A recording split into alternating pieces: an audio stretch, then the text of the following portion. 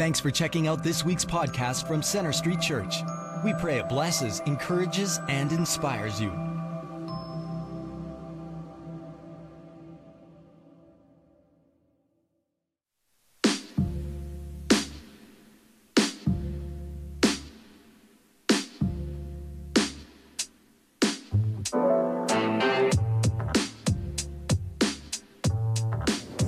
I know we're told to pray, but why do you pray? Why do I pray? I guess I pray because I believe that it's going to do something. Sometimes I just pray because I think I should. Because I'm a Christian and that seems like the right thing to do. To connect to God. It is part of my everyday routine of life. I try to pray with some regularity. I try to pray when things are changing around me. I pray for stability. I pray for understanding. I pray for a lot of things. When was the last time you prayed? And was it just for lunch? Do you have a perceived Christian good prayer life, or do you get in a funk sometimes where you only pray for dinner and lunch? Oh, definitely. I lay in my bed at the end of the night and I'm like, wow, oops, sorry God, like I just thanked you for my food. It's pretty shallow of me. I think my best conversations with God are like just quiet conversations throughout the day, that I'm always in this constant, hey, talking to him like a friend. I'm not always kneeling. I'm not always in a posture that says, hey, this is prayer. Sometimes I'm just saying, Lord, help me with this. Do you feel heard by God in your prayers? Sometimes. Yeah, usually, but not always, no. I think I actually hear God's voice more than the average person. I know he hears me. I know he hears everything. He knows that I'm going to pray it before I even pray it. But sometimes I feel like he does, and sometimes I feel like he doesn't, in my humanness. And you have loss, and you have grief, and you have trials. And I think in those times, especially, you wrestle with being hurt. There have been definite dark times where, felt like he didn't care. And what do you do when you feel that, when you feel he doesn't care and he's not there? How do you get out of that? Sometimes I pout about it. Throw a mini tantrum, no. But I guess I just persist. God answers prayer. We know that, we hear that, but we can even experience it. My father and I have never had a good relationship. He's been in and out of my world since I was 7. Near his deathbed, he called to have me visit him, and through reconnecting in that time, he received Jesus as a Savior, and that was an answer to 30 plus years of prayers that I had given to my dad, and even that his grandkids had been praying fervently because they wanted to see Grandpa Gary in heaven. God always comes through. He is good.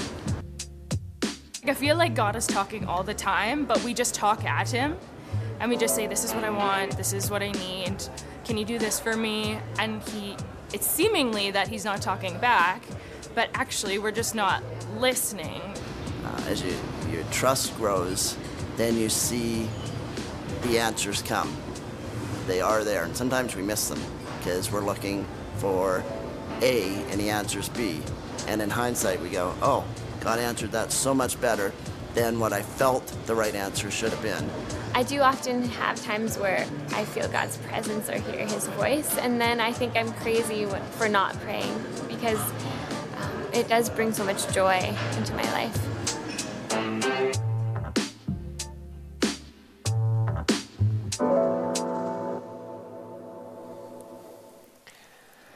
Greetings to all of you. I want to welcome all of us at Center Street Church, those of us meeting here at Central Campus, as well as those watching from our campus in Northwest Calgary, Bridgeland, Airdrie, and South Calgary. And I also want to say hello to our online viewers as well. We are at the halfway mark in our summer series, and over the last few weeks, we have been exploring the questions of Jesus. The 4 Gospels reveal that Jesus was a master at asking questions. Humans ask questions because we need the answers. If you have a 3-year-old at home, you know this quite well. They can ask an awful lot of questions because they're learning. But Jesus, being God, never asked a question for which he didn't know the answer, but they were intended for our benefit. I'm learning this summer that it is impossible to give a simple response to the questions of Jesus. You cannot give the typical teenager response. Did you have a good day? Yes. What did you do today? Nothing. That's not the way to answer Jesus. His questions make you to think hard and reflect. You have to dwell on the question. And the longer you dwell, the more lessons you can glean from those questions. Today we're going to look at a set of questions that Jesus asked in connection to the topic of prayer. At some point in our spiritual journey, every Christian has had questions about prayer. The well-known British pastor Martin Lloyd-Jones summed up our struggle with prayer when he wrote, "Of all the activities in which the Christian engages and which are part of the Christian life, there is surely none which causes so much perplexity and raises so many problems as the activity which we call prayer." If we are honest, so many of us, including well-meaning Christians, have wondered at some point in their Christian life, does prayer really make a difference? If God is sovereign, why do we even need to pray? How come answers to prayer seem so inconsistent? By praying, do we change God's mind? How do I know I'm praying in line with God's will? Why do some legitimate requests go unanswered? How many times do I have to pray for the same request over and over? All of these are deep, pertinent questions, and I don't plan to directly address any of them today. And instead, we will look at the questions of Jesus on the topic of prayer. Perhaps when we reflect on Jesus' questions, we will find answers to some of our own questions and help with some of our own struggles in the area of prayer. I'm going to ask us now to stand as we read our text for today from Luke chapter 11, verses 5 to 13.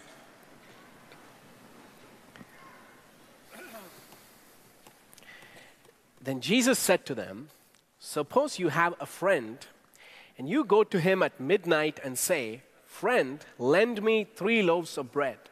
A friend of mine on a journey has come to me, and I have no food to offer him.'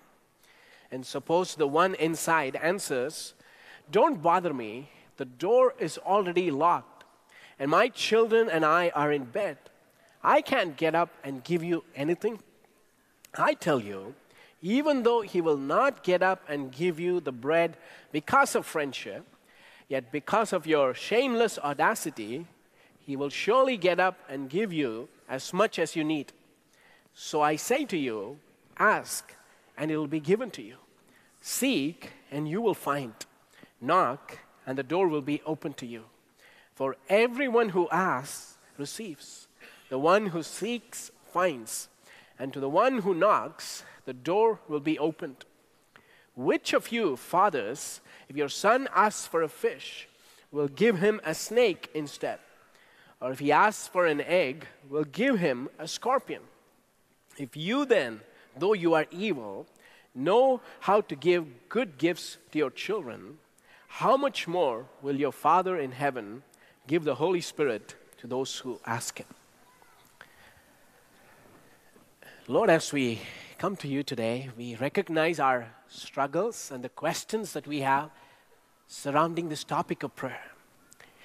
But we pray that, Lord, as we reflect on your questions on this topic, that it will bring clarity to us, that we will have a greater and a deeper understanding of your character, that it will have an impact on how we pray, that our prayer lives will be strengthened because we know and we believe that prayer is powerful.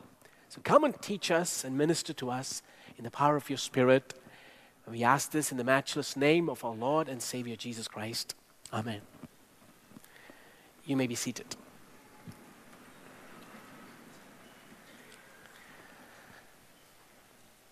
The success of our prayer life has not much to do with a prayer technique. It has little to do with a particular style of prayer or following a certain formula or saying the right words. But in order to be successful in your prayer life, you need to know this. Prayer is founded on the goodness of God. If you know the character of the one you're praying to, then I can guarantee you that you will have a powerful prayer life. Let me give you the context of our passage. Jesus' disciples asked him to teach them how to pray. There's something about the prayer life of Jesus that captured their attention, that motivated them to make this request. In response, Jesus gives a condensed version of the Lord's Prayer recorded here in Luke chapter 11. And then he immediately expounds on the prayer through an odd parable. The parable that we read is probably one of the most misunderstood. Now, when you hear this parable, you are tempted to come to the conclusion, in order to get what we want in prayer, we should be bold and persistent in our asking. While there may be an element of truth in this, it is clearly not the point of this parable or this entire teaching section on prayer. We assume that this man was being bold and audacious, that he knocked on the neighbor's door at an odd hour. He was persistent in his asking, and the neighbor granted him his request just to get rid of him. Now, if that is the case, how are we saying, if we pester God long enough, if we keep asking him over and over, he's going to get weary and give in to our request? And does that reflect the character of God? Will God ever say, I have to stop Ashwin because he has become a heavenly nuisance. He's driving me up the wall. He keeps badgering me with the same request over and over. Let me give it to him so I can get him off my back. Is that the point of this parable? No, not at all. Jesus is more interested in teaching us about the character of God than a prayer technique. And this parable sheds light on God's generous character, his eagerness to answer our prayers. The Bible was written to a specific cultural context. In order to understand the text, you have to look into the culture of the time, without which we will miss the intent of the original writer. Now, there is no greater example of this than the parable we are looking at today. Now, for polite Canadians, the idea of knocking at a neighbor's door in the dead of night asking for favors is unthinkable. Now, I pray none of you have a neighbor who rings your doorbell at midnight and demands a midnight snack. We simply cannot understand this parable with our 21st century eyes. But Jesus' audience connected with this because some of them might have experienced a scenario like this. It was rare, but not totally inconceivable during Jesus' time. First of all, hospitality was given great importance in the ancient Middle East, and it is still so in many parts of the world. Growing up in India, I watched my grandparents and parents show incredible hospitality to our guests, and they regarded this actually as one of the highest virtues. If someone came home for lunch, my grandmother would insist that they also stay back for dinner. And when you serve food, you give them more than they could possibly eat. They have to be stuffed. Otherwise, you have failed in your responsibility as a host. So to not take care of your guest is one of the greatest insults you can level at them. When you read this parable, also take into consideration there were no phones, no text messages to inform that your uncle who lives in the neighboring province is going to visit you on this date. And add to the mix, there are no Walmarts or Superstore around the corner to shop and fix a quick meal for this unexpected guest. People lived on day-to-day essentials, and bread was made every day at home. So here you have an unexpected visitor. You have nothing in the pantry to offer him, no leftovers. What do? Knock on the neighbor's door, even if it's midnight, because of the urgency of the situation. And that's what's happening here in this parable. And you need to know verses 5 to 7 in the Greek text are in the form of a question. So Jesus is actually raising a question here through this parable. Now look at verses 5 and 6. Then Jesus said to them, suppose you have a friend, and you go to him at midnight and say, friend, lend me 3 loaves of bread. A friend of mine on a journey has come to me, and I have no food to offer him. If you have nothing to offer your guest, it is very shameful. When you study cultural anthropology, you refer to European cultures as guilt-based cultures. However, the Middle Eastern culture is an honor-shame culture, as is the Asian and South American. In a shame-based culture, they don't use the word shame like the way we do here in the West. Shame doesn't mean that there's something fundamentally wrong with me. Rather, it is used in the sense of not wanting to lose face. It's trying to guard your reputation. To avoid shame, either to your name or to your family, is a central cultural value. In a shame-based culture, external appearance is everything. So the most important question you will ask before you do anything is, how will people look at me if I do this? The person in our parable has a real conundrum because an unexpected guest has shown up at the door in the middle of the night and he has nothing to offer. So he's trying to save his face and goes on to knock on the sleeping neighbor's door. Now look at the neighbor's response. Verse 7. And suppose the one inside answers, don't bother me, the door is already locked, and my children and I are in bed. I can't get up and give you anything. Most houses during Jesus' time were single-room houses. The room had 2 parts, a lower level and a raised upper level, like a platform. And it is in the upper level where the entire family slept, not on beds, but on sleeping mats. So if the father of the house were to wake up, he cannot just flip on the light switch, but he has to physically light a lamp or a candle. And all of the commotion would wake the entire family, including the little kids. So the neighbor is not too thrilled by this late night intrusion. He is openly expressing his dissent. Now, if I have to bring this parable home to our level of understanding, let me give you a modern day illustration that will help you to better connect with this text. Now, let's say your wife is pregnant and she's due any moment. It's 2 a.m. in the morning, and she says to you, oh, I'm having labor pains. And before you could react, she says, oh no, my water broke. Now you run to the garage, get into your car so you can go as quickly as you can to the hospital. Now to your utter disbelief, your car wouldn't start. Your battery is dead. Now what do? You're panicking. Your wife is in labor, she can't think straight, so you just run to your next door neighbor, Tom, and ring his doorbell. Tom wakes up from his deep sleep. He's in his PJs, looks out of his window, and he knows that this is an emergency situation. So he comes down and he opens the door a little bit and he asks, what's the matter? And you say, Tom, I really need some help. My wife is having a baby. She's in labor. We have to rush to the hospital, but our car wouldn't start. Can I please use your car? Now, if Tom was a good neighbor, he will offer to drive you to the hospital. Or at the very least, he would say, here's my keys. Just take care of your wife. Hope everything goes well. Now, if Tom was a real jerk, now I feel for some of you who have neighbors like that, and he would say, hey, this is late night. My family is sleeping. I can't wake them up. Sorry, I can't help you. That's what's happening in our story. Maybe I've exaggerated it a little bit, but I want us to wrap our heads around the urgency of the situation. And Jesus' point is, it would be unreasonable for the neighbor to refuse to offer help when his friend is in an emergency. The key verse is verse 8.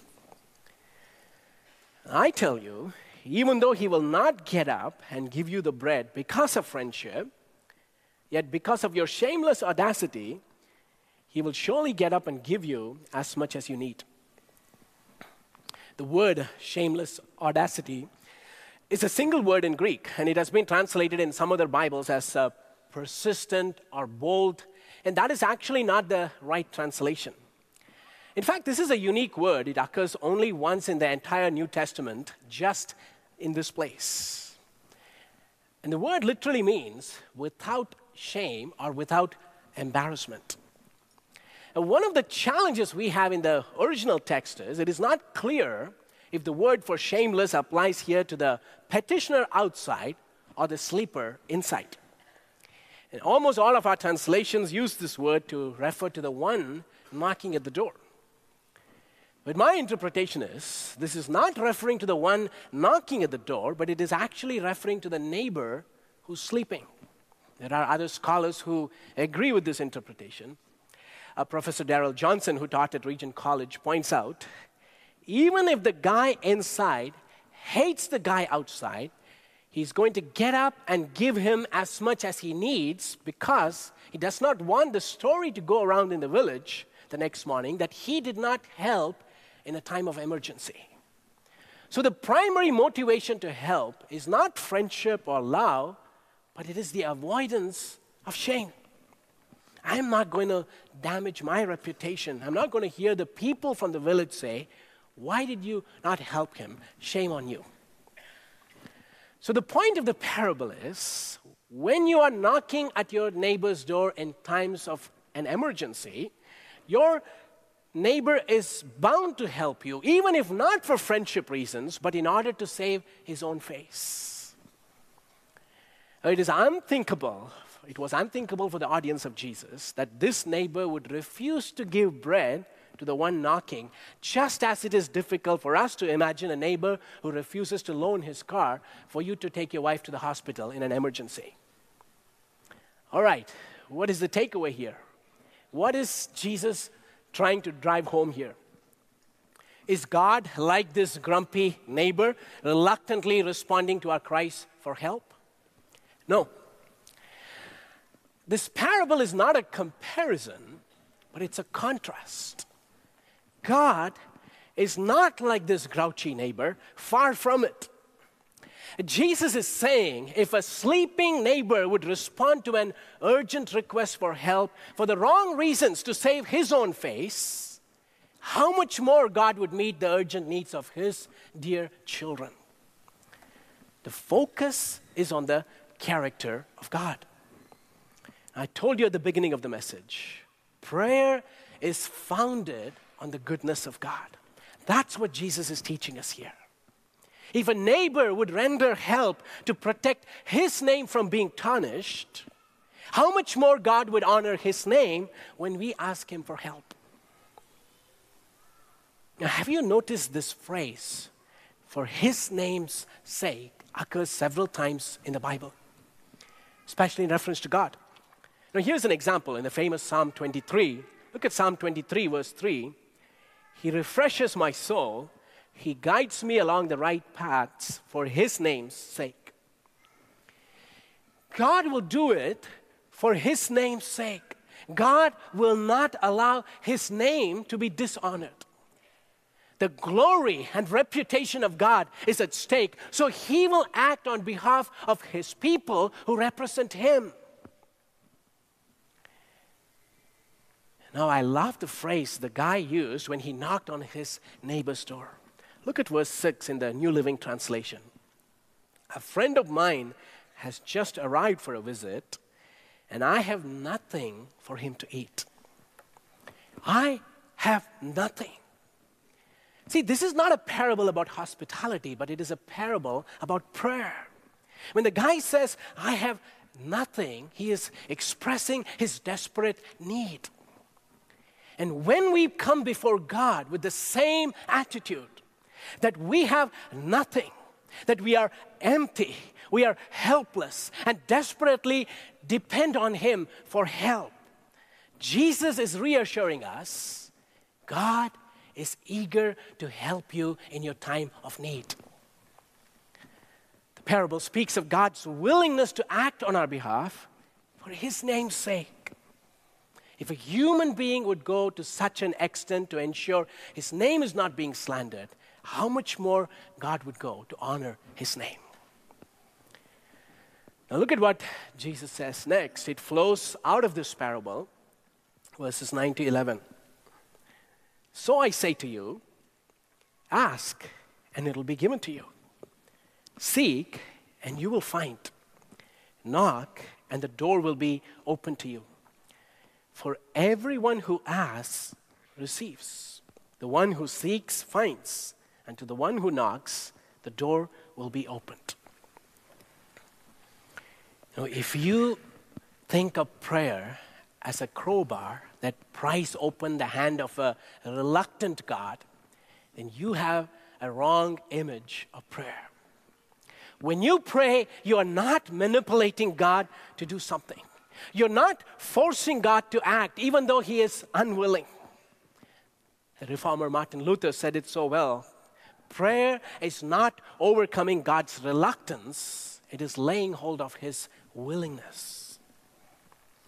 The reason we pray is because God is eager to answer us. That is the stimulus for prayer. The words ask, seek, and knock are in the present continuous tense. So it should be translated, keep on asking, keep on seeking, keep on knocking. And the words receive and find are also in the present tense. So those who keep on asking are receiving. Those who keep on seeking are finding. Something always happens when we pray. When you are in right relationship with God, when you're living a life that is honoring to God, your prayers don't ever hit the ceiling and just return back. Every prayer that is voiced out in Jesus' name accomplishes something. Prayer is a powerful, effective tool that becomes a channel for God to respond to our heartfelt needs. It is ironic that we see prayer as a passive activity. You hear people say, we have done everything, now all we can do is pray. But Jesus' teaching on prayer redefines how we see the spiritual discipline. Asking, seeking, and knocking on heaven's doors are clearly not terms associated with passivity. Far from it. Do you see the passion and the urgency here in our text? When was the last time you prayed like that? Prayer is not passive, it's dynamic and powerful. Now I know what some of you are thinking. You're saying in your mind,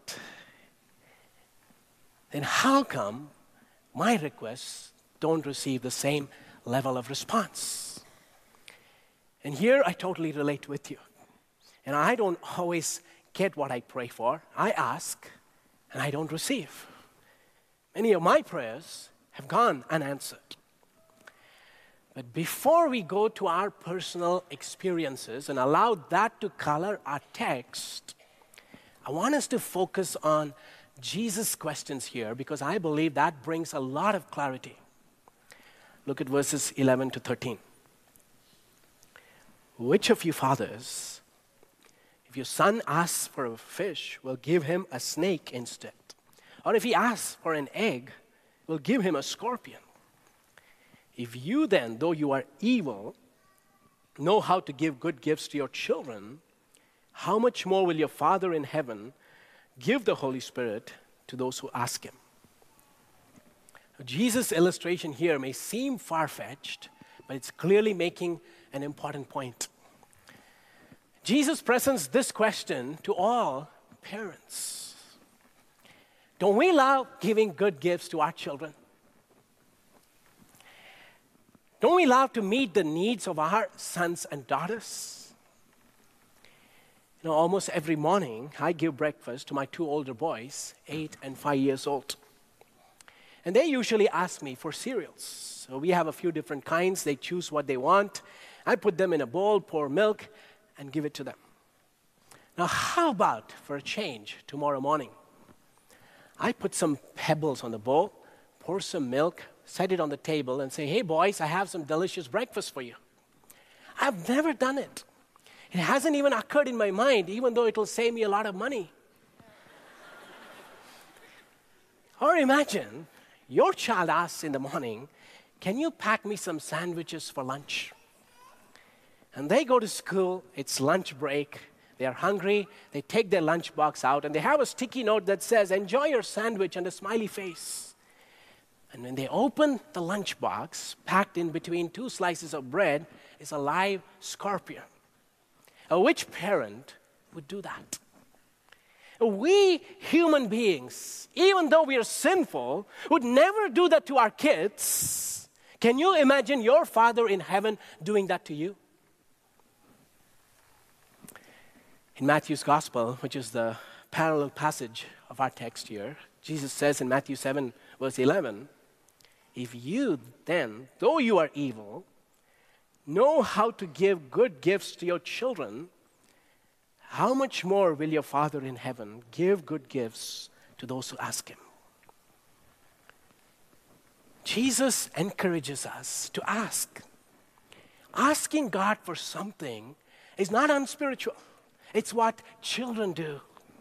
We ought to bring our needs, our desires, our challenges, our frustrations to God. And we come before God with the attitude of a little child, with the spontaneity of a child. And God would do what a loving father would do.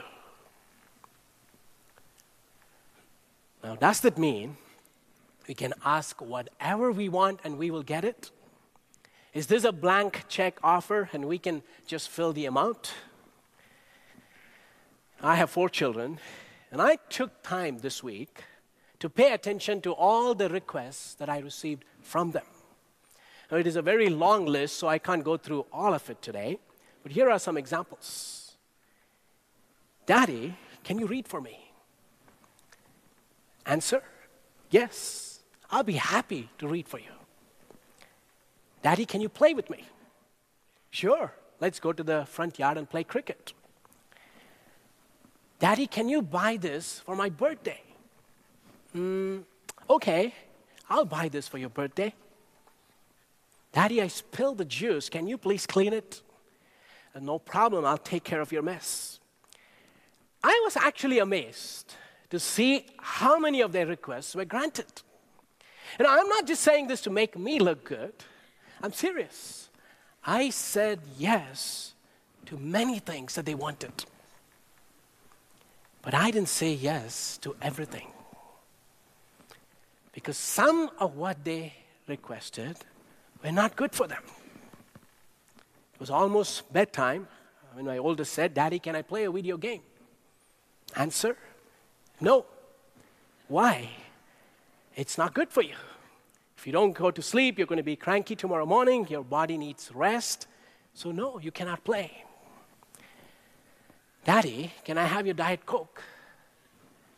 No, it's not good for you. It's not good for me either. I don't know why I'm drinking it. But I'll give you lemonade instead.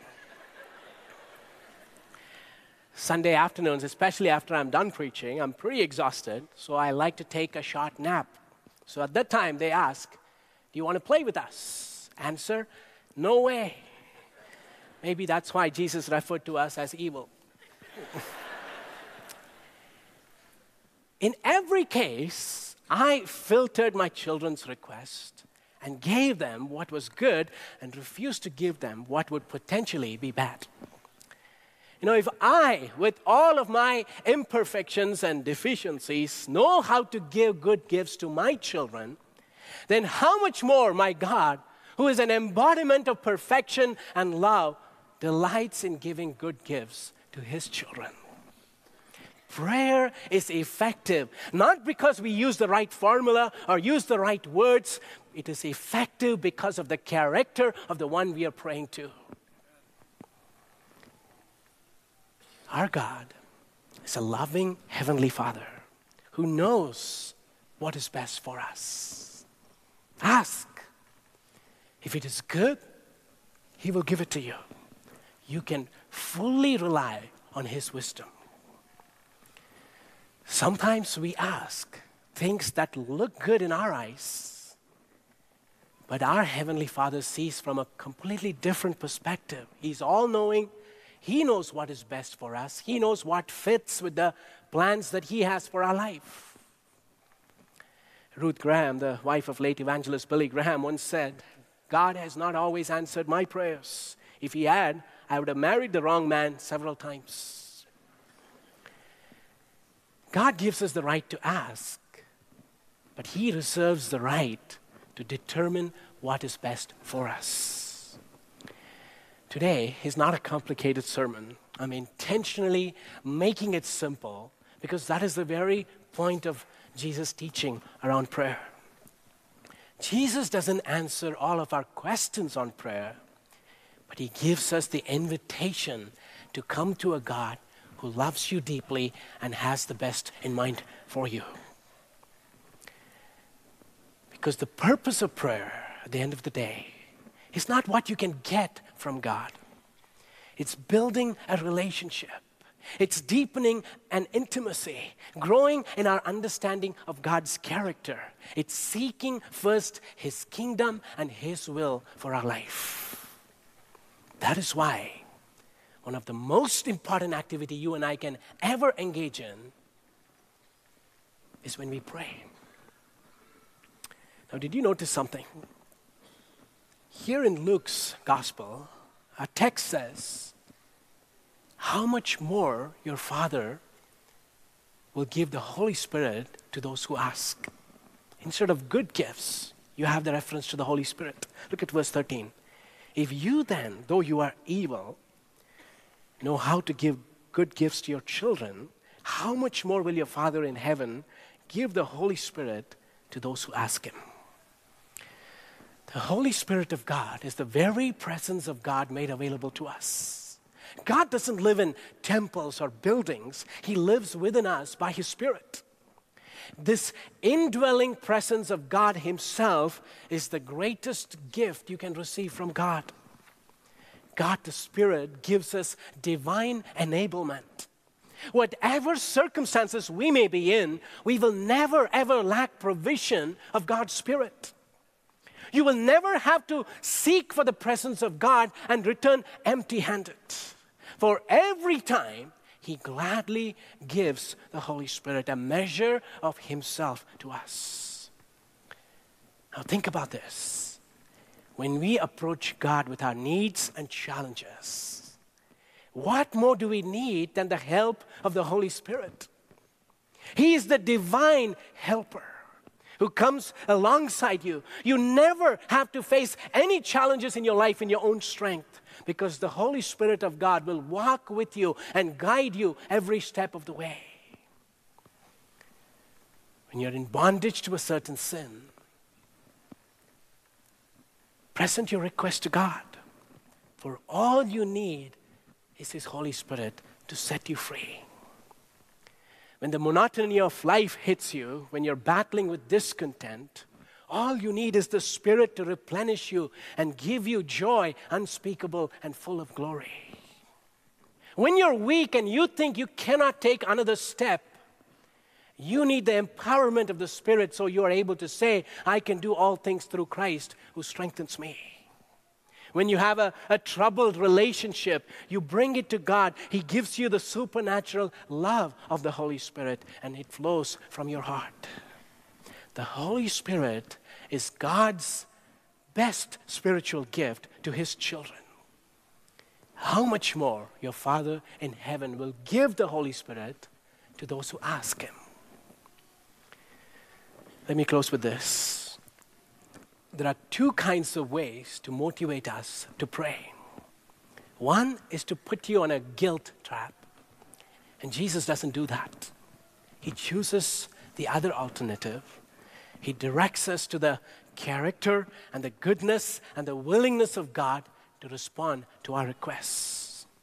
When you know God's goodness, when you know that He is your heavenly Father, that He is eager to do what is best for you, that is a great motivation to pray. As the lyrics of the great hymn, "What a Friend We Have in Jesus" goes, "Oh, what peace we often forfeit. Oh, what needless pain we bear. All because we do not carry everything to God in prayer." Rest in the assurance that when you come before God with your needs, He hears you and He wants to do what is best for you. I'm going to ask all of us to stand right now.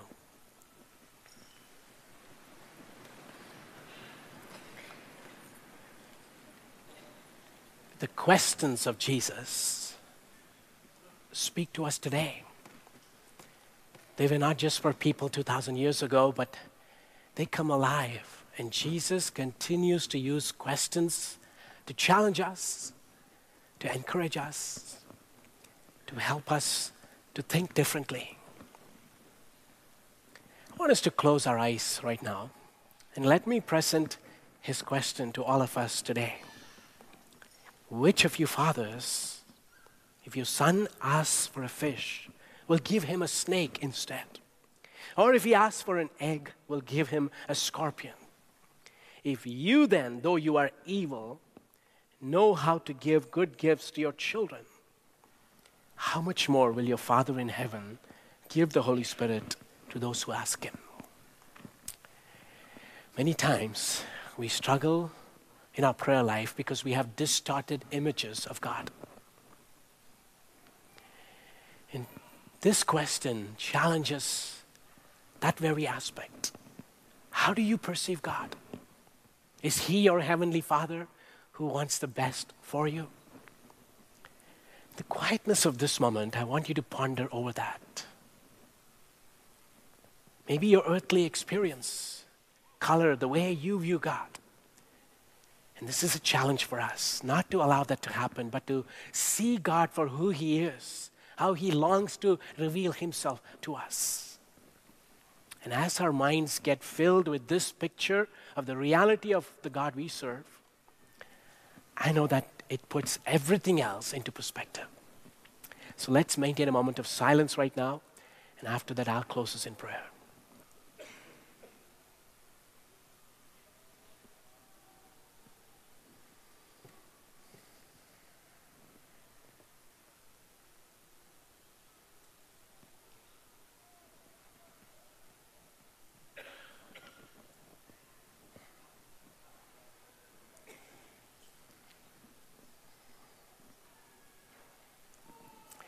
Lord, you brought the greatest revelation to us when you taught us to call God as our Father.